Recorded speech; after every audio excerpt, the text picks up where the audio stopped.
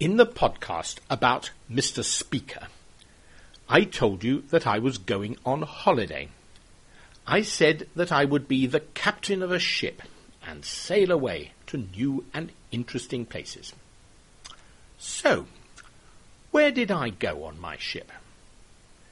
Perhaps I sailed across the Atlantic. Perhaps I visited the islands of Greece.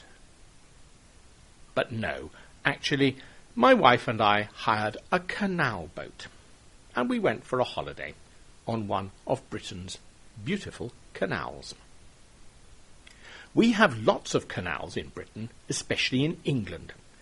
Most of them were built in the 18th and early 19th centuries. Boats on the canals carried coal, iron, pottery, stone, lime, salt, and many other goods needed by the new industries which grew during the Industrial Revolution. Until the railways came, the canals were one of the most important forms of transport in the country. The centre of the canal system in England is here in Birmingham, where I live. We like to tell visitors that there are more canals in Birmingham than in Venice. This is true, but the canals in Venice are probably more beautiful. Originally, horses pulled the boats on the canals.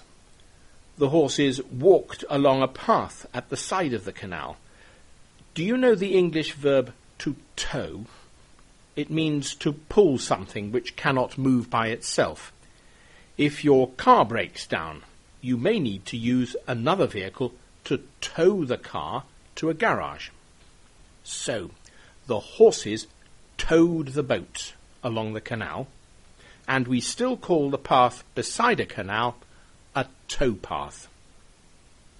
In the 19th century, however, some canal boats had steam engines instead of horses, and today most canal boats have diesel engines. Compared to the great canals of the Netherlands or Germany, English canals and canal boats are tiny.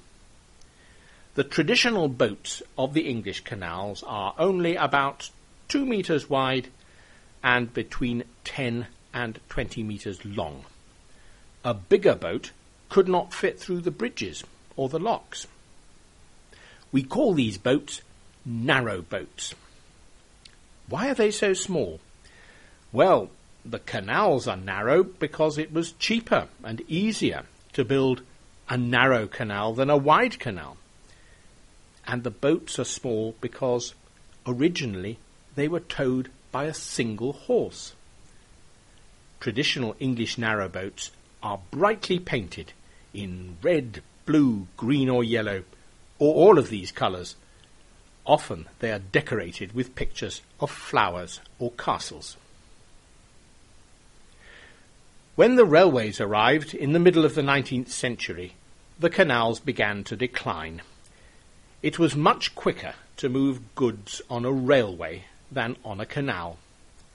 And in the 20th century, road vehicles took traffic from the canals as well. Here is a typical story about the decline of the canals. There was a company with a factory which made feed for animals. It was beside a canal, and the company had 11 narrowboats, which brought grain and other things which it needed from a seaport. The narrowboats took 3 or 4 days to make the journey from the factory to the seaport and back. In 1923, the company bought a lorry. The lorry could make 2 return journeys each day. Naturally, the company scrapped the narrowboats and used the lorry instead. And so everyone thought, that is the end of the old canals. The narrowboats disappeared. Many canals were abandoned. Weeds grew in the water so that boats could not pass. The towpaths collapsed into the canals. The locks would not work any more. It was all very sad.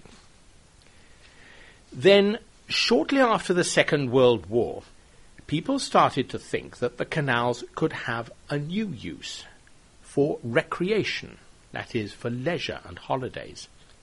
They saw that many canals went through beautiful, quiet countryside, where people could relax and enjoy nature.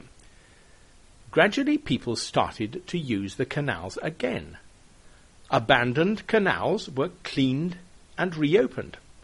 Locks were repaired, and in one or two places, new canals were built.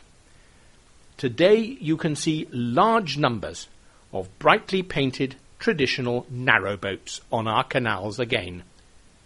But they are carrying holiday makers, not coal or lime or pottery. There will be more about canal boats in the next podcast. There is a quiz on the Listen to English website so that you can test how well you have understood what I have said. Goodbye.